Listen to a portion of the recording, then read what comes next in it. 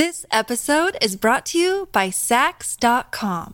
At Sax.com, it's easy to find your new vibe. Dive into the Western trend with gold cowboy boots from Stott, or go full 90s throwback with platforms from Prada. You can shop for everything on your agenda, whether it's a breezy Zimmermann dress for a garden party or a bright Chloe blazer for brunch. Find inspiration for your new vibe every day at Sax.com.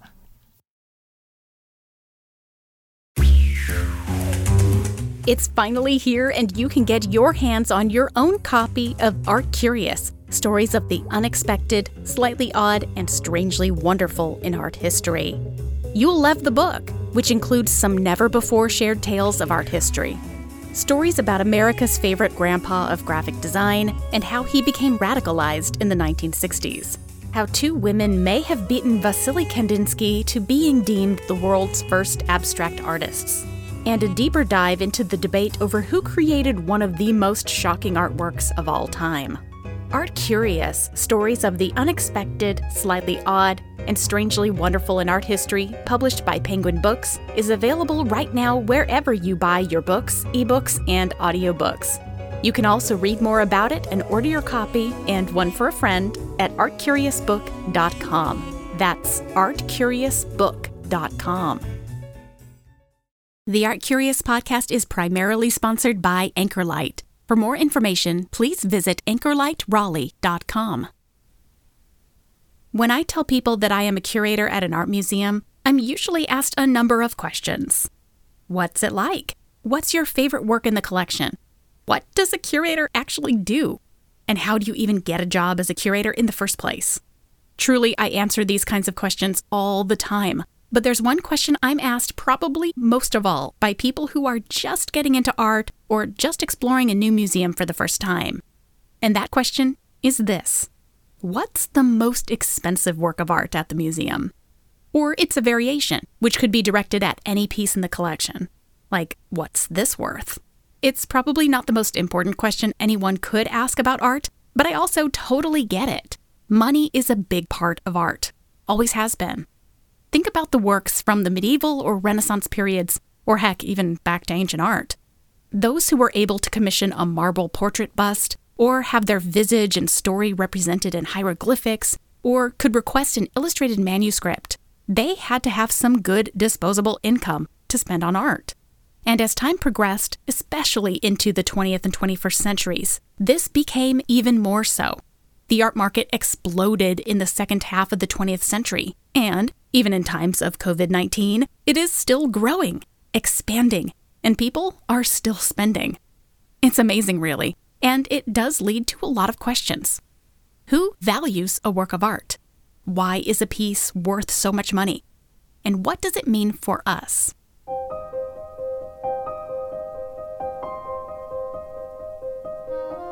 Some people think that visual art is dry, boring, lifeless. But the stories behind those paintings, sculptures, drawings, and photographs are weirder, more outrageous, or more fun than you can imagine. This season, Season 8, we're exploring examples of some of the most expensive artworks ever sold at auction and elsewhere, and why they garnered so much money. Continuing today with Pablo Picasso's Les Femmes d'Alger version O. This is the Art Curious podcast, exploring the unexpected, the slightly odd, and the strangely wonderful in art history. I'm Jennifer Dassel.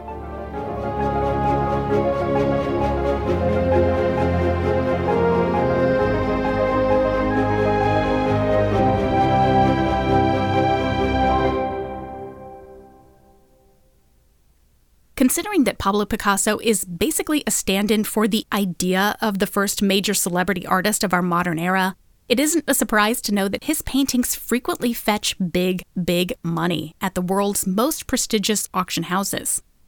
A Picasso coming up for sale is always a major moment, regardless of the size, subject matter, or even the date of the work of art being touted. But even so, in 2015, one of his works made even more fantastical headlines after receiving what was the all-time bid record for a single work of art, the most expensive artwork ever sold on the market up to that point. Today, we are going all in to find out why. what's so great about his 1955 painting, Women of Algiers, version O, also known as Les Femmes d'Alger, which broke the art world on May 11, 2015 at Christie's. After all, it was the 15th work in a series created only 18 years before the artist's death and long past his Cubist prime. What's so major about Women of Algiers? Well, first we've got to start with what's so major about Picasso. We've spoken about him a couple of times on this podcast, first in episode number 39 when we discussed his rivalry with Henri Matisse, and next in our Shock Art season when we discussed his breakthrough painting from 1907, Les Demoiselles d'Avignon.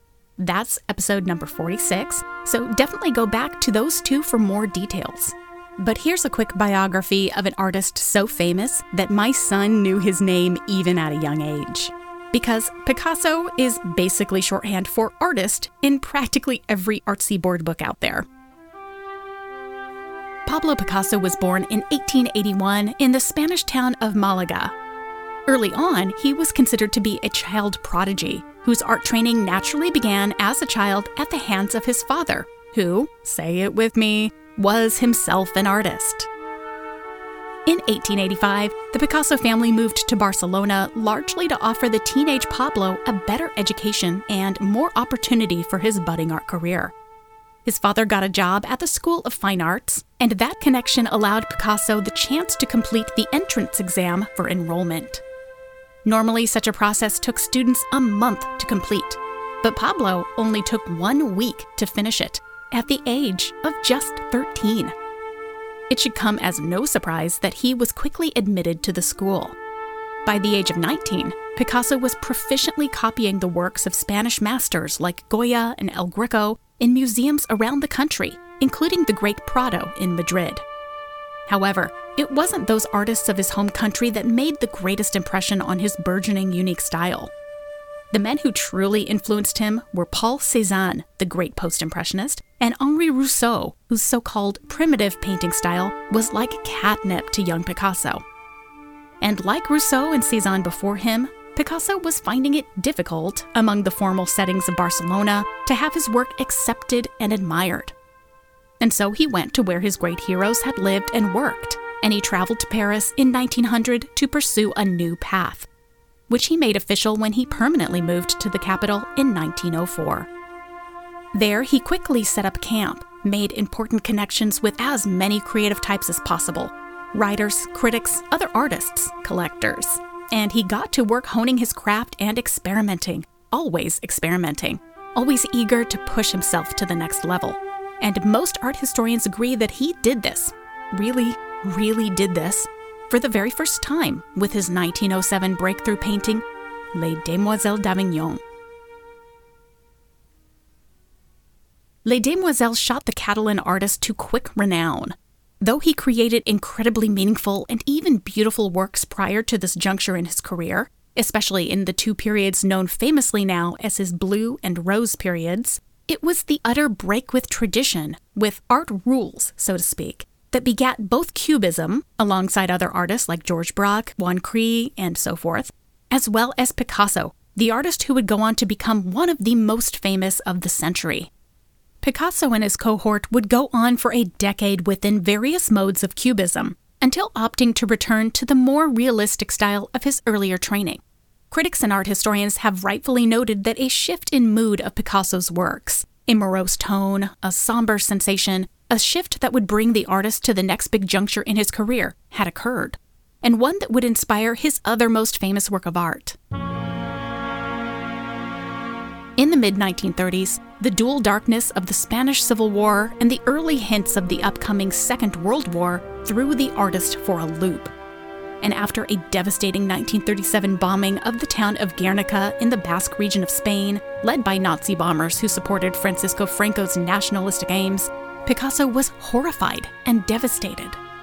Later that year, he completed his anti-war monument, an 11.5-foot by 25.5-foot wide painting that takes its name from the town Guernica. It's somber, it's dark, it's the stuff of nightmares, but inspired by the horrors of real life. Some have called Guernica the pinnacle of Picasso's career, And in some ways, they might be right. The last few decades of his lifetime, especially after World War II, brought a revisiting of themes, styles, and subject matter, causing some to deem his works derivative of his former output, while still leading others to celebrate this as a kind of fine-tuning of the artist's previous experiments. And the final decade and a half in particular? Woof.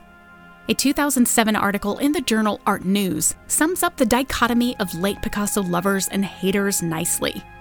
Quote, Picasso biographer, author, and critic Pierre Day observed, "Painters are never better than the evening of their lives," while Michael Findley, director of Aquavella Galleries New York, said, with very few exceptions, the paintings Picasso did during the 1960s and 70s were seen as a kind of sloppy flailings around of an aging maestro who had seen better days, unquote. Even in the 1950s, the period that begat today's star painting, there was a bit of a dislike for the aging master. I admit that even I personally favor many of the artist's earlier works, the more experimental, more groundbreaking ones, like his Cubist canvases and panels over his later series, though there are standouts in all periods of the artist's life. And think about this. By the time of his death in 1973, at the age of 91, his artistic output extended to about 50,000 objects. And yes, that's the total estimated output of the artist when you consider everything from painting and drawing to prints, ceramics, sculptures, tapestries, and so forth. So yeah, you might have some duds in there, but the numbers work in the artist's favor. The more he made, the more chance he could make something truly great, no matter if the inspiration came from his own history or background or from other touchstones of art history. Coming up, greatness achieved. Stay with us.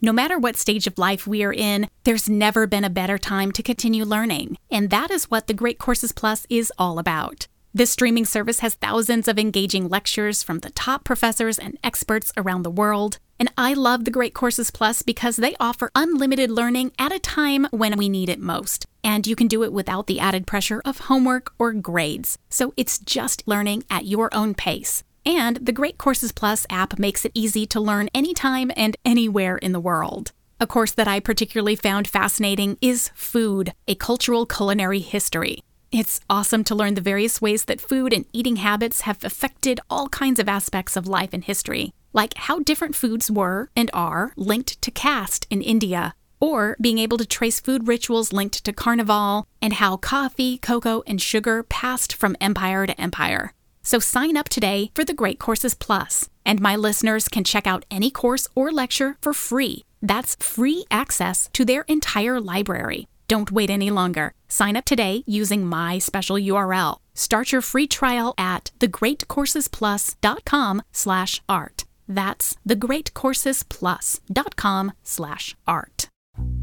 There's an entire world of entertainment options out there, and by that I mean that there's a lot of compelling international shows that you might be missing out on. So it's time to burst the domestic TV bubble and check out Acorn TV. Acorn TV is a commercial-free streaming service that's rooted in British television.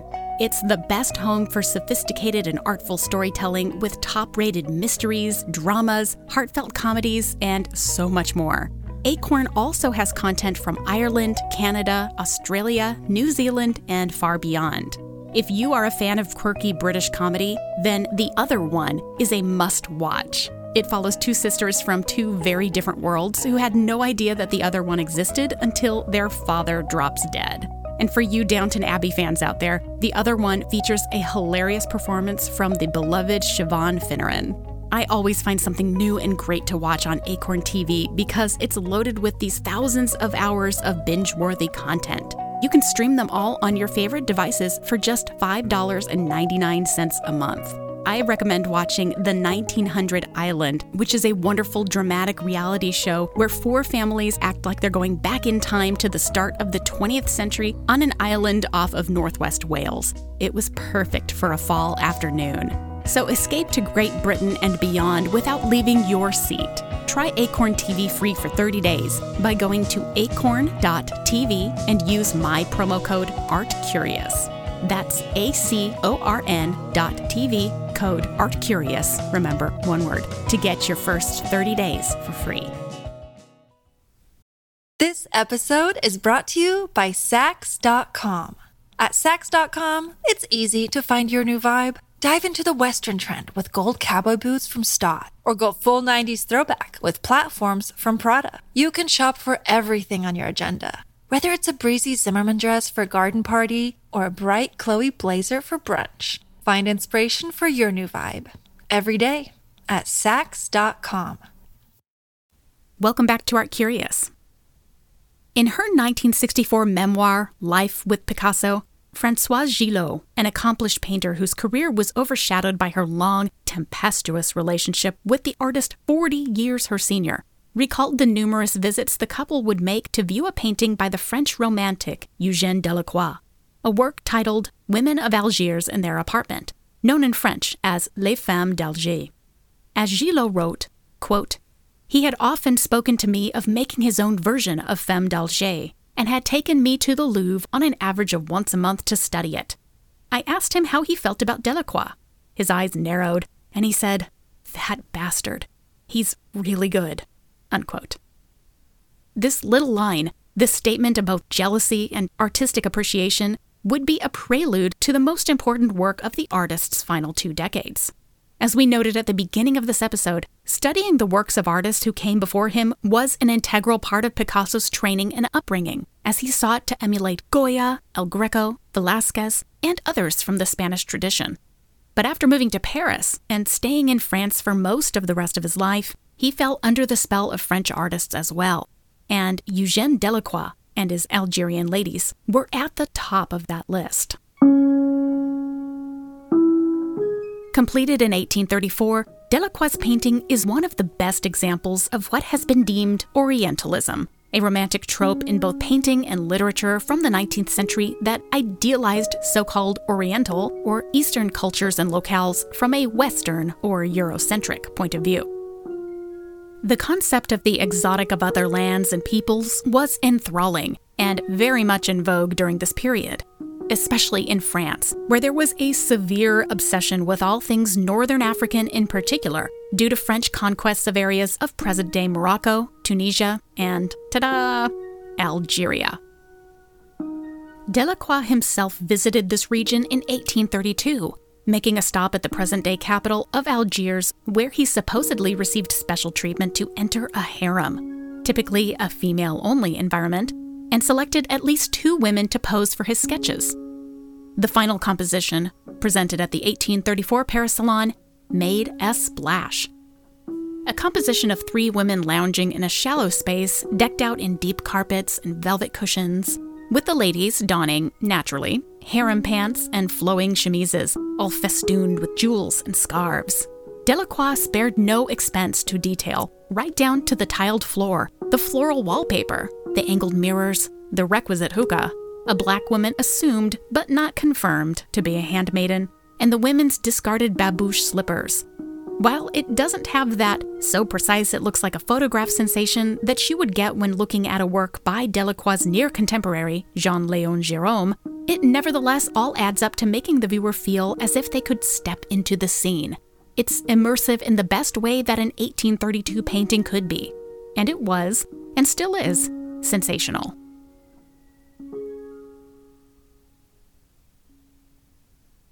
By the mid-1950s, Delacroix's painting may have sprung to mind to Pablo Picasso not just as an artistic tour de force, but because Algeria itself was making headlines.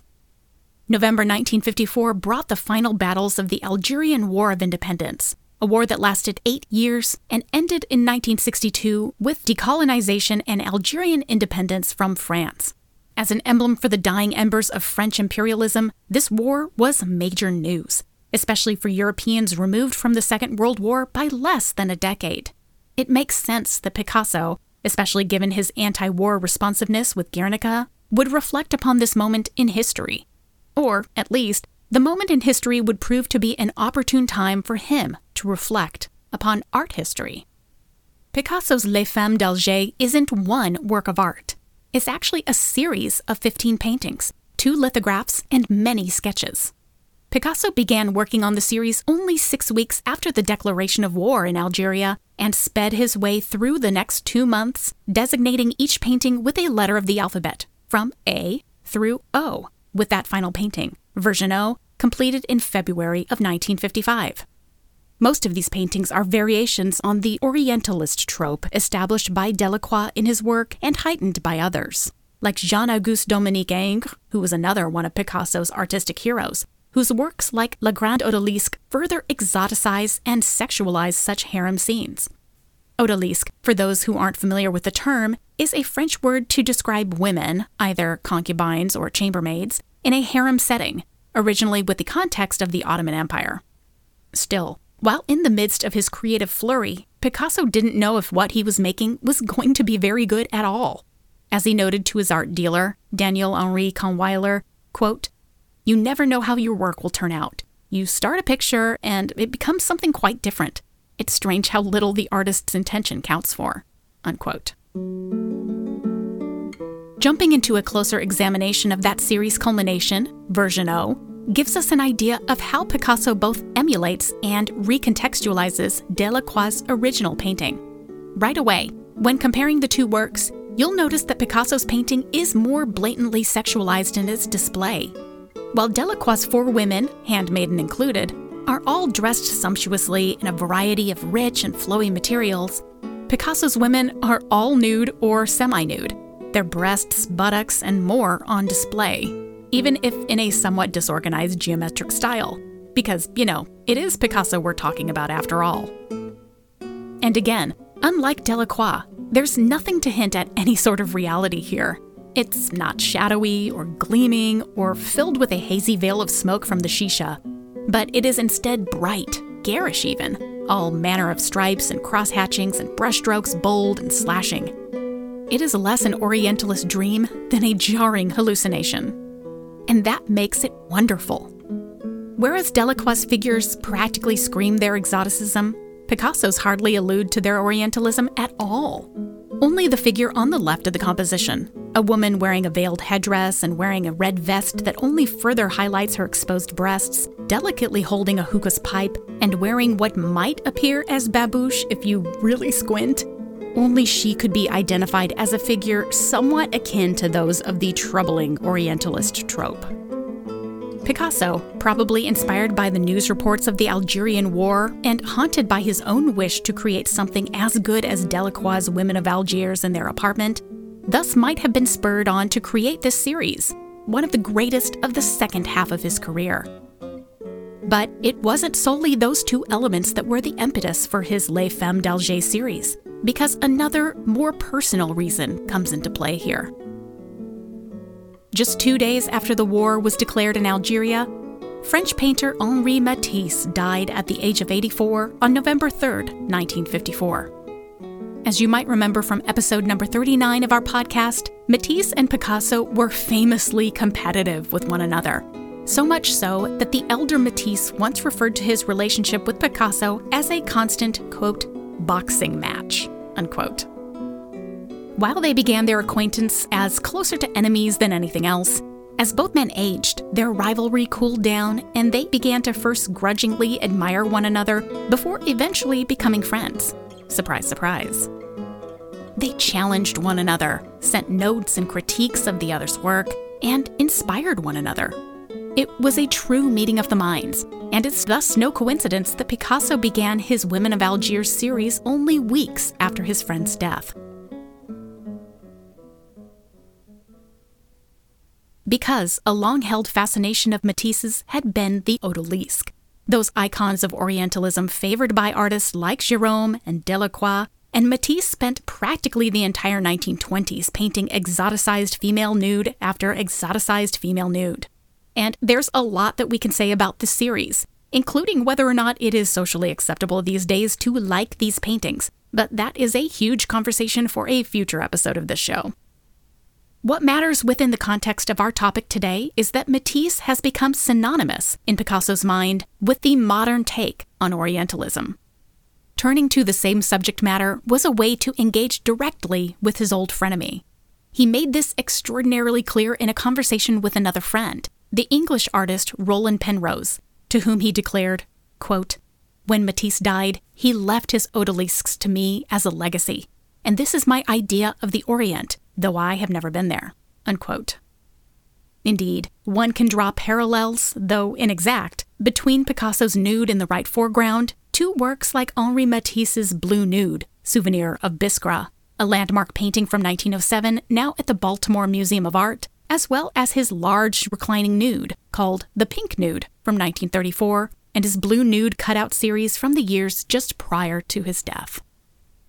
All of this adds up to a painting that is incredibly deep in its significance for both the artist and for the time period in which he worked. Throughout the Women of Algiers series, Picasso ties up loose ends regarding his recently deceased friend, his long admiration of a Delacroix masterpiece, art historical tropes, and current events, which reach their pinnacle in Version O. That alone may lead to an understanding of why this work, a later addition to the artist's oeuvre, could garner such a huge sum at an auction. Version O is its own unique showpiece, a nexus between the historical context, inspiration, and legacy.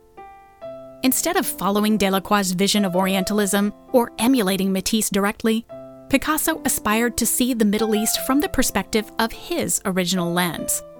Bizarre, distorted, aggressive, sexual, and quite wonderful. Picasso uses Delacroix and Matisse as his eyes to the window of Algerian culture in a time when Algeria was a topic on everyone's lips, merging them in a manner that pays homage to all of his inspirations at once. The importance of Picasso's series, or at least interest in it, was understood around the time of its creation. In 1956, just 1 year after Version O and the entire series was completed, art collector and historian Douglas Cooper viewed Picasso's works and commented on their quality to Alfred Barr Jr., the curator and first director of the Museum of Modern Art in New York. In a letter to Barr, Cooper wrote, quote, "I recently spent the day with Picasso and went through most of what he has done since July. I have been greatly impressed.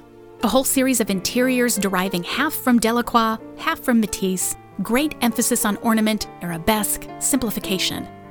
In short, as you are planning to come to Europe, this is a word to tell you that you must see all of this in the studio. It is, to my mind, much better than anything since 1946, unquote. What a difference a decade can make. Later that same year, the entire Women of Algiers series was consigned to Kahnweiler's gallery for sale. And the entire series, all 15 paintings, were bought in June by collectors Victor and Sally Gans for a total price of $212,500, or about $2 million in today's dollars.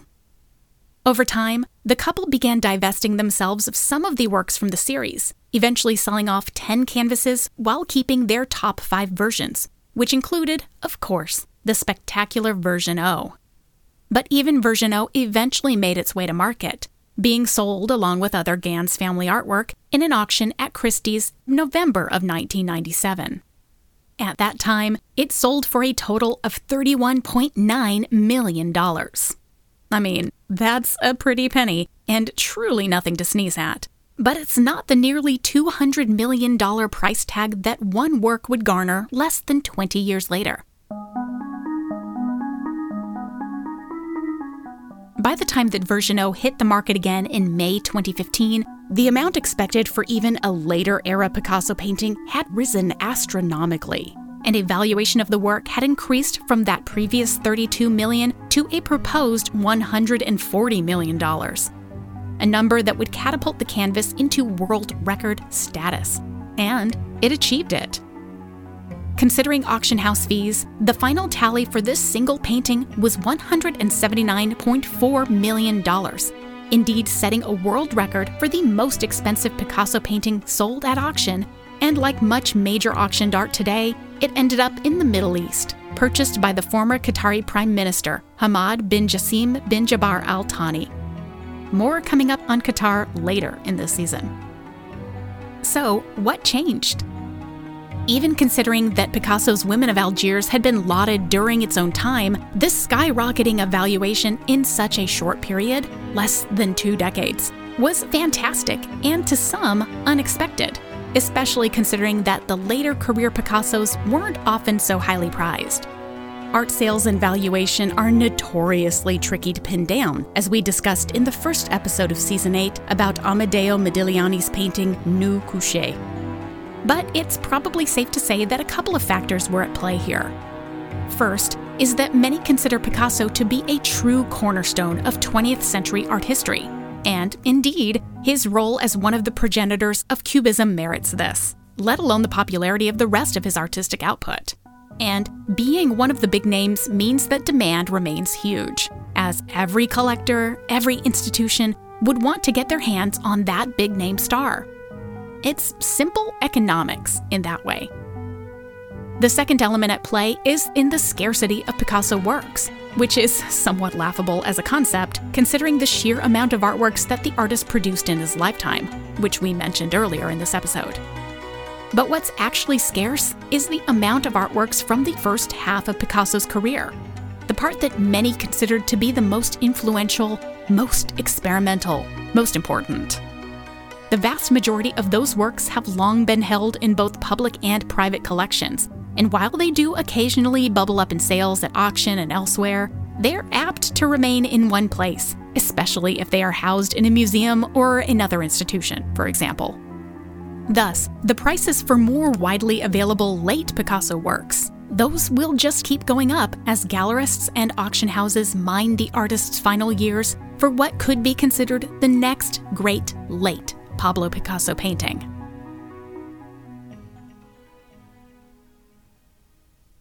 A quick coda to this episode before we end today. Earlier this year, in July 2020, another canvas from the Women of Algiers series came up for sale on a new auction initiative for Christie's called Christie's One, a live-streamed global sale that took place in 4 different cities in what the auction juggernaut called a, quote, relay-style format, unquote. Version F was considered one of the most anticipated works in the sale, and the first time that this version had ever been featured at auction. It's obviously an earlier canvas in this series, and a much looser and rougher rendition of the harem scene, and it was valued as such, with an estimate of $30 million.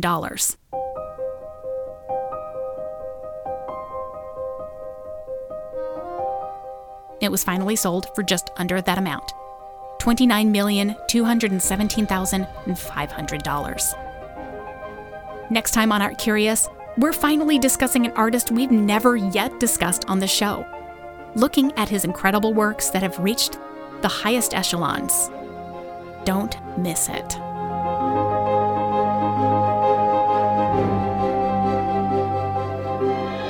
Thank you for listening to the Art Curious podcast. This episode was written, produced, and narrated by me, Jennifer Dassel, with additional writing and research help by Irina Novak.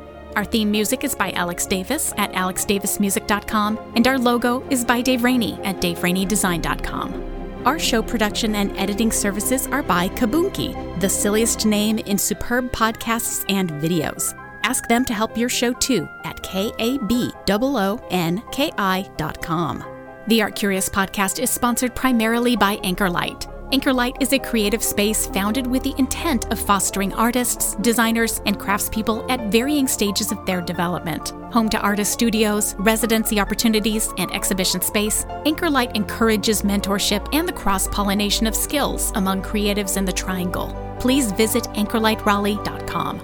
The Art Curious podcast is also fiscally sponsored by VAE Raleigh, a 501c3 nonprofit creativity incubator. We are a fully independent podcast, and so we rely on sponsors and donations to keep us going. So if you enjoy the show and have the means, please consider giving $10 to help us out, and thank you. You can help us as well by leaving a 5-star review on Apple Podcasts or wherever you listen. For more details about our show, including the image mentioned in the episode today, please visit our website, artcuriouspodcast.com. We are also on Facebook, Twitter, and Instagram at ArtCuriousPod. Check back with us in 2 weeks as we continue to explore the unexpected, the slightly odd, and strangely wonderful in the most expensive works ever sold in art history.